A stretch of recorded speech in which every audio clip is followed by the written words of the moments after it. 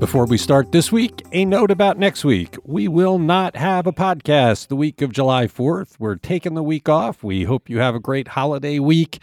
We'll be back the following Monday. But we are here for all of this week. It's Today in Ohio, the news podcast discussion from Cleveland.com and The Plain Dealer. I'm Chris Quinn here with Lisa Garvin, Layla Tassi, and Courtney Astolfi. Laura Johnston will be back tomorrow. Let's get going with a column, something we don't normally do on this podcast. Brent Larkin, our columnist and former editorial board chief, wrote some very strong words over the weekend about Ohio government, saying that in his long career, he's never seen the likes of what is happening now. Lisa, what is he criticizing? He's criticizing the lack of, separation, I think, between all the arms of of our government. So, basically he said that, the budget cuts that the Senate is calling for in childcare, education programs for needy kids, it just shows that they care more about arming Ohio with guns that kill kids in schools rather than investing in proven programs that have success. So he said there are three things about today's leaders in Ohio. He said, first, they're all in on the scam. There's no more separation of powers between branches. He said State Issue 1 was concocted by Secretary of State Frank LaRose, embraced by Governor DeWine and the Republicans, and rubber stamped by an Ohio Supreme Court that doesn't even pretend to care about the law. And he said that the GOP majority on the Supreme Court could be replaced with 4 trained SEALs and nobody would notice the difference. And then he said, the second point, he said they're willing to lie with impunity. And we're certainly seeing that around State Issue 1. Their claims of preventing outside influence while accepting money from an Illinois businessman to support State Issue 1. And he says they'll keep doing it. Don't care what the voters think, even if Issue 1 fails, which Brent Larkin feels is likely, and we hope he's right. He says they will continue to collude, and there will be another attempt to harm Ohio in the future, even if State Issue 1 doesn't pass. Yeah, I really like this column. We've talked about these themes for months now on this podcast, especially with regard to Issue 1. But Brent brings decades and decades of government accountability. And when he says this has never happened before and we are cascading into the toilet, people should pay attention. This is an unprecedented moment. Senate President Matt Huffman is colluding with all the Republicans to deprive Ohio of representative government. They're creating a dictatorship with the way they've gerrymandered, and the Supreme Court is in on it. I mean, there's no doubt about it. They are not basing things on the rule of law. They're basing things on party. Very, very powerful stuff. I posed a question on Subtext this morning. I'm going to be interested to see what it says. Because the legislature is so gerrymandered, as Brent points out, the Senate president and the House Speaker are the most powerful positions in Ohio right now, way more powerful than the governor. He's like nothing. So they're all both elected from tiny little districts by a tiny number of Ohioans and then chosen by their colleagues. If they're going to have the power, shouldn't we change the Constitution so that we all elect them and make it a statewide vote? I'll be interested to see what our readers say to that, because this can't continue. We are being lorded over by 2 guys who come from tiny little districts elected by a minuscule number of Ohioans, and they're running the table. Yeah, it's pretty sad. And this shows what a veto-proof supermajority can do to a state. I mean, even if Governor DeWine's heart is in the right place, and we think that it is in certain things, I think he just gives up and says, I'm going to pass this law because it'll be vetoed anyway.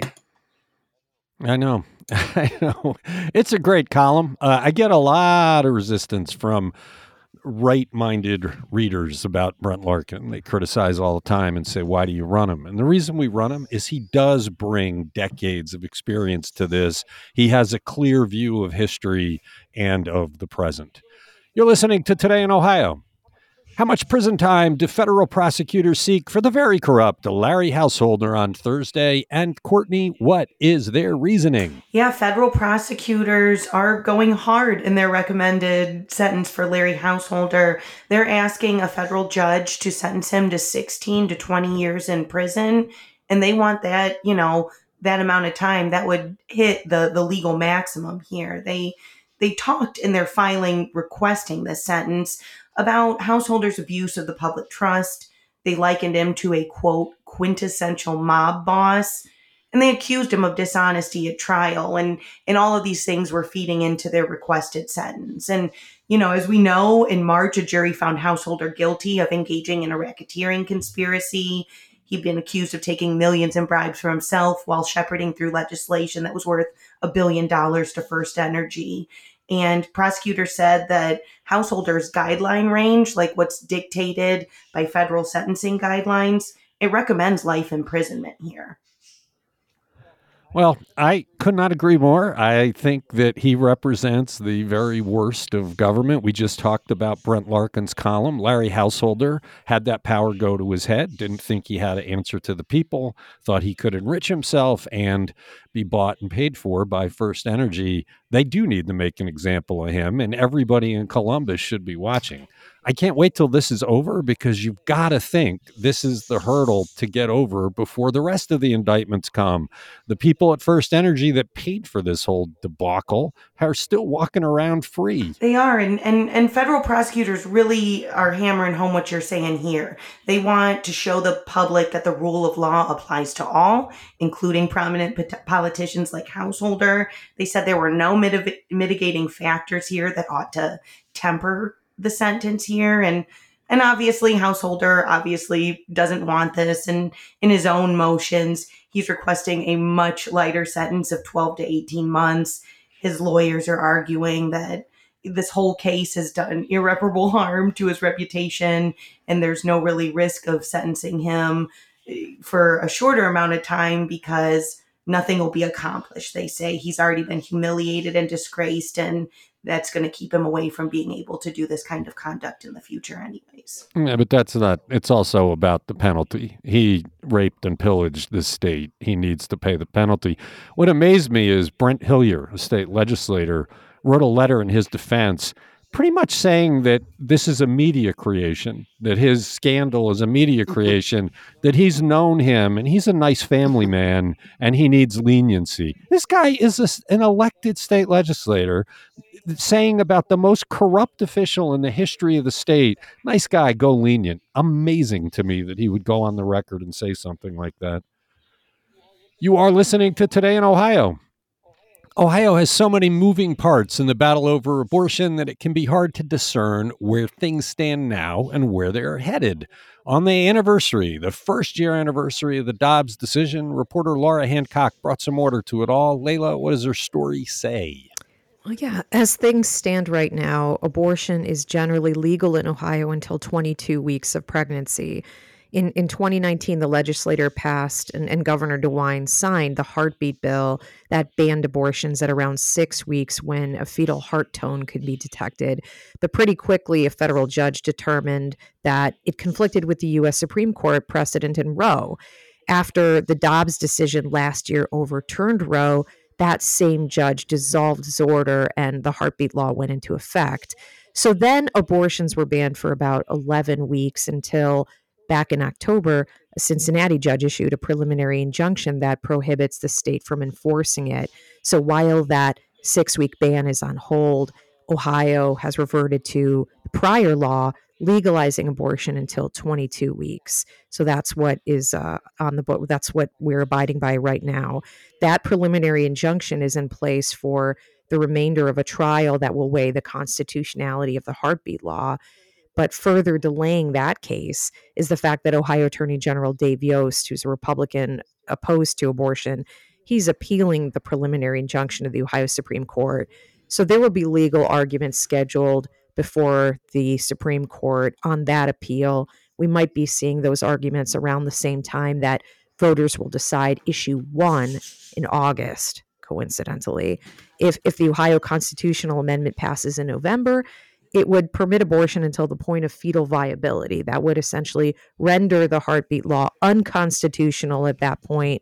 Abortion rights activists have until July 5th to collect 413,000 signatures from registered voters across the state to get that amendment on the ballot in November. And we know it's so easy to do that. We have to change the Constitution to make it more challenging. It's really easy to collect 400,000 signatures, as we all know. Yeah, too easy, right? Let's make it harder. It was Laura's story was good to kind of level set. Here's where we are. Here's where we're going. It's good to get that on there because I think there is some general levels of confusion. I agree, yeah. You're listening to Today in Ohio. Well, let's talk about issue 1. And as it pertains to abortion, the issue language makes no mention of abortion, but reporter Andrew Tobias says issue 1 is ground zero right now in the fight over abortion. Lisa, how is that so? Well, it seems that if state issue 1 passes, it could provide a roadmap for other states that are seeking to restrict abortion amendments, even though this isn't about abortion.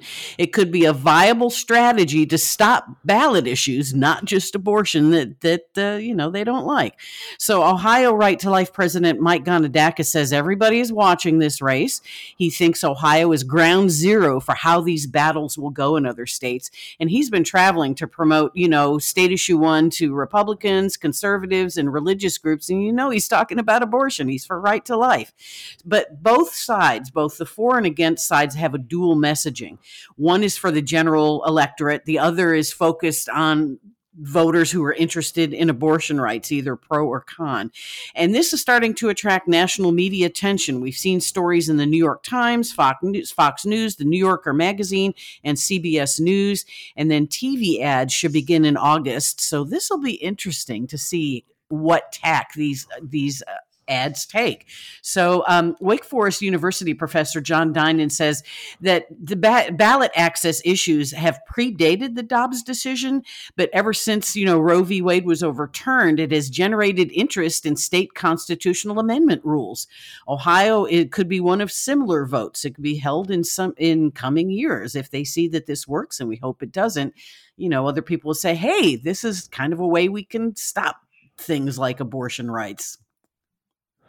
And I'm surprised they're waiting till August for the TV commercials because people will be early voting now. And it makes me wonder whether they didn't raise all that money. They thought a whole bunch of business types would contribute to it. But business types have to be careful if they make half their customers angry because they're taking a political stand. Funding issue 1 is funding anti-democracy. Mm-hmm. And anybody who puts money into that and is outed for it is going to pay a serious price. I do when it says it's ground zero for the abortion battle, it's also ground zero for the sleaziest tactics we've pretty much ever seen in a campaign. They're lying. They're just outright lying to voters about protecting the Constitution from outside interest when it is outside interests that are trying to get this to happen. And if that succeeds, that's a terrible day for Ohio and for the United States. Well, and it just continues this pattern, of our state leaders just ignoring the law and walking away from it, thinking, oh, no, nobody will care. And nobody's been able to stop them. So we need to stop them at the ballot box. Yeah, the early voting starts soon. So hopefully people will start to get their ballots and get them back in. You're listening to Today in Ohio. Was Cleveland's director of economic development fired because she would not bow to the wishes of developers seeking city subsidies? Courtney, you wrote a great story putting this into perspective. What did you find? Yeah, Tessa Jackson, Cleveland's economic development director, was fired by Mayor Justin Bibb a bit over a week ago now. And Bibb is refusing to say why he booted her. He's keeping that secret. We can't get answers to our questions in that category. But at the same time, we heard from one of the largest development players in Cleveland, Doug Price of K&D Group. And he told us that he and other developers for the past few months had been lobbying Jackson's bosses at City Hall, just airing complaints and complaining about her work, not happy with her work. And now fast forward, and on June 15th, she was fired. So we don't have a definitive answer from City Hall there, but we don't know that it wasn't this issue, especially if developers were actively levying complaints against Jackson's work.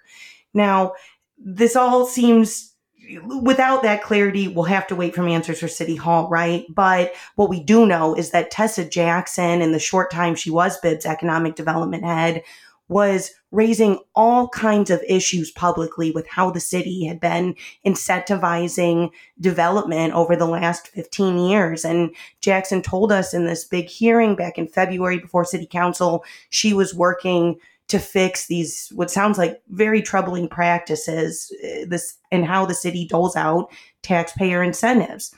On the other side of the aisle, we have Doug Price telling us how Tessa Jackson did not feel like pro-development. It did not feel like the work she was doing was pro-development, Price said.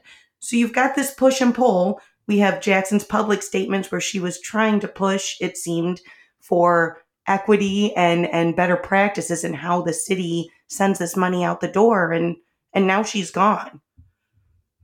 Well, and there's more going on here, too, because you had written a story a while back about a new ordinance passed in Cleveland that will have minority business participation standards that require the clawback of money if the developers don't do what they're supposed to, which has caused panic among developers because they're having a harder time getting loans for their business. So you have that going on. I mean, GCP actually appeared before a council committee and said, please don't do this, which was kind of dumb. They might have been able to work some kind of deal in the background, but once you go and sit before council and say, don't do this, don't create your minority business program, you're putting council into a spot where they pretty much have to follow through. And you wonder whether the firing of Tessa Jackson is the olive branch that they're giving to developers, but it's not going down well. Norm Edwards, who represents black contractors, has already seized upon it. He quoted your story in a letter he sent saying, Mayor Bibb, don't let us down.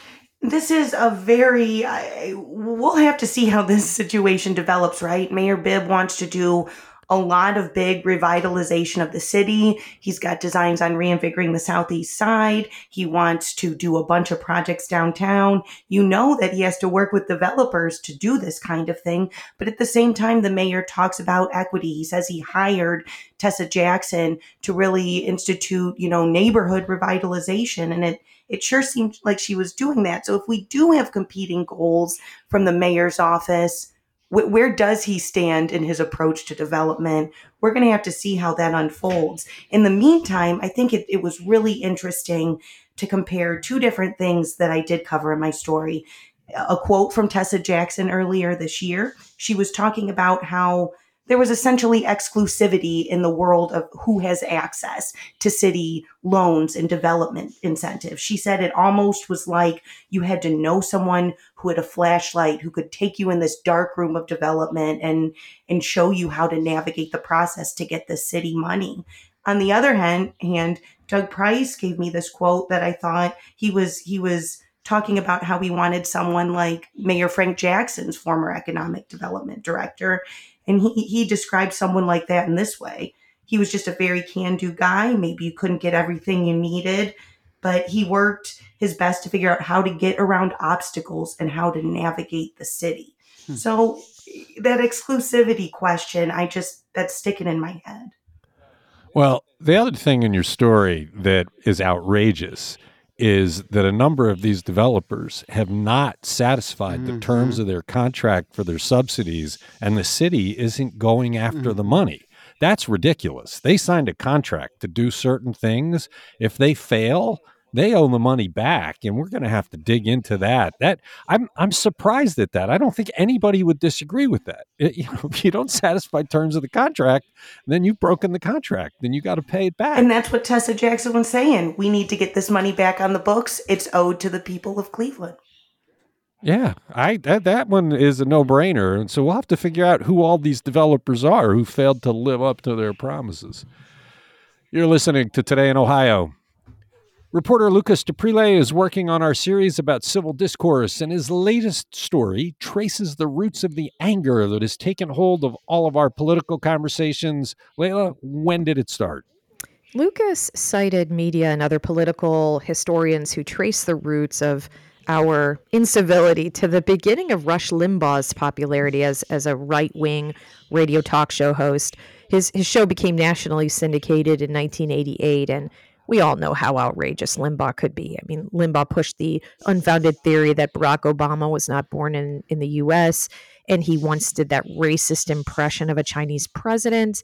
And he popularized the term feminazi. And he called a college student testifying before Congress a slut and prostitute for her testimony supporting publicly funded contraception. Basically, I mean, he said things that no one should say on air or at all, for that matter. And it encouraged his fans to be as brazenly hateful and divisive as he was. And it strengthened the partisan identities of average Americans and created this us versus them narrative that became the underpinning of partisan media to this day, basically. But if you ask Northeast Ohioans what they believe is the source of the discord, as we did in a survey conducted in conjunction with Baldwin Wallace and Braver Angels Ohio, people point to partisan media, yes, but also both Presidents Donald Trump and Joe Biden as the sources. Roughly 72% of respondents said President Trump was either very or somewhat responsible for the decline of civility in U.S. politics. And for Joe Biden, that number was 66%. More than 87% of respondents said news media were either very or somewhat responsible for the decline of civility. And, respondents were split as to which type of media, social media or partisan news media, were most responsible for the partisan divide. When they were asked which was the largest cause of polarization in America, the most common answer was a lack of agreement between parties. That was 22%, followed by news sources from their own side. That was 19%. And then by social media, internet use, 16%. And less than 10% of respondents listed one of several other factors like gerrymandering or money in politics, eroding trust in social institutions, and a general erosion of trust as primary reasons for all this polarization. But Lucas provided great analysis of all that data. It's a great story to check out. It's interesting that he goes back to Rush Limbaugh. I remember when Rush Limbaugh came to the fore during the Clinton years, and he did. He was a hate monger. He was gross, but it was just on the radio back then. You didn't have that kind of thing appearing on television. A lot of people were still getting their news from broadcast channels, and the fairness doctrine applied and kept things even.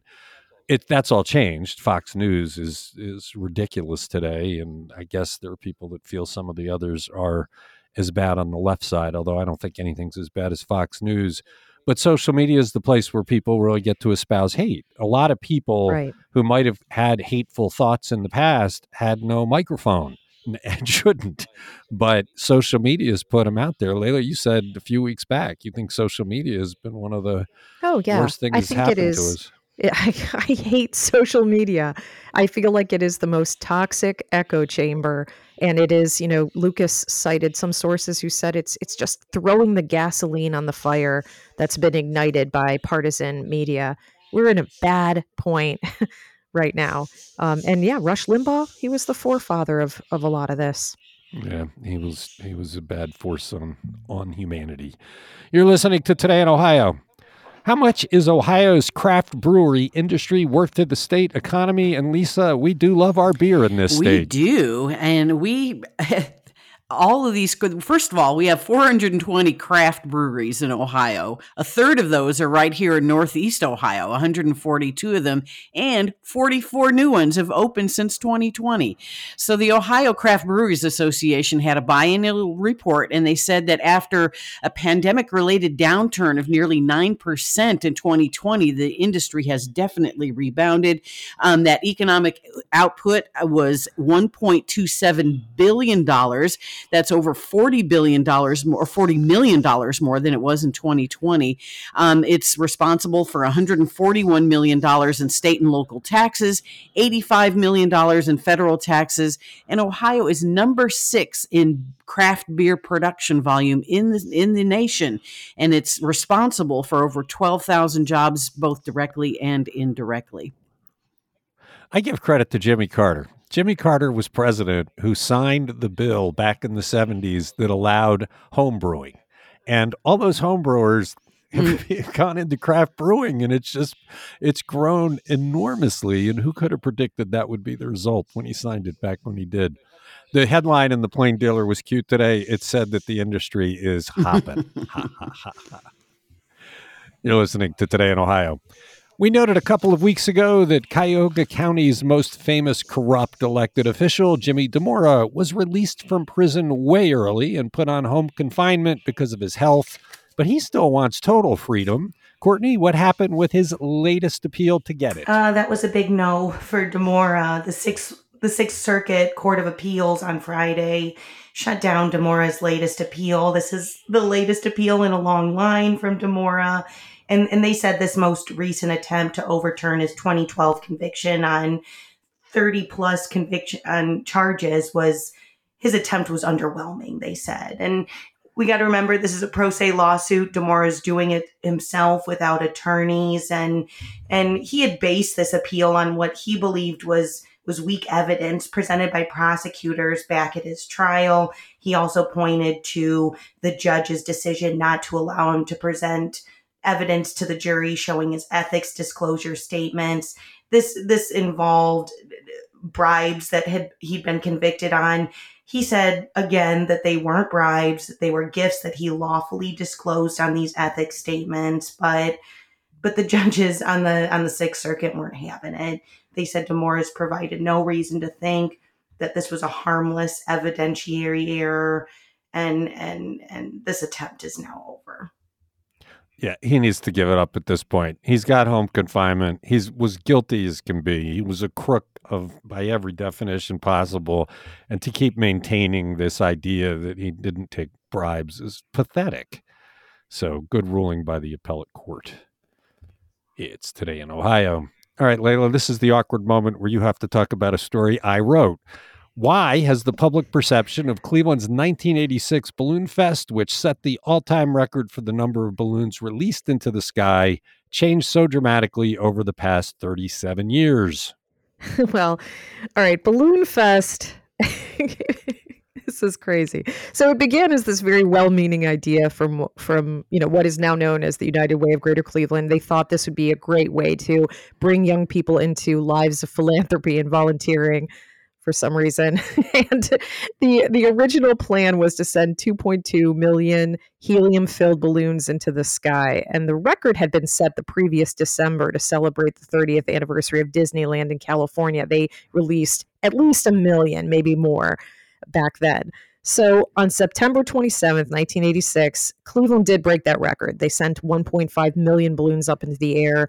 It was listed very briefly in the Guinness Book of World Records in 88 before they abolished that category, probably because it's a terrible thing to do to the environment. But as you said in your letter from the editor column this weekend, Balloon Fest then went from being this civic celebration and a point of pride 37 years ago to this horrible, embarrassing disaster that it's perceived as today. It seems that over time, media reflections on the event have kind of transmuted the facts, and our collective memory of it has taken on a life of its own. So you took a closer look at Balloon Fest after a documentary filmmaker called for comment on why our 2011 version of the story was fake news. He said we had incorrectly described it as a disaster when it was actually a pretty successful event. So you went back and did this sort of forensic analysis of Balloon Fest and found that our 25th anniversary story in 2011 pretty accurately recounted the headaches of the event, which included the fact that a storm brought down a lot of the balloons and they rested on the surface of Lake Erie, which hindered the search for 2 missing boaters who it turned out had drowned.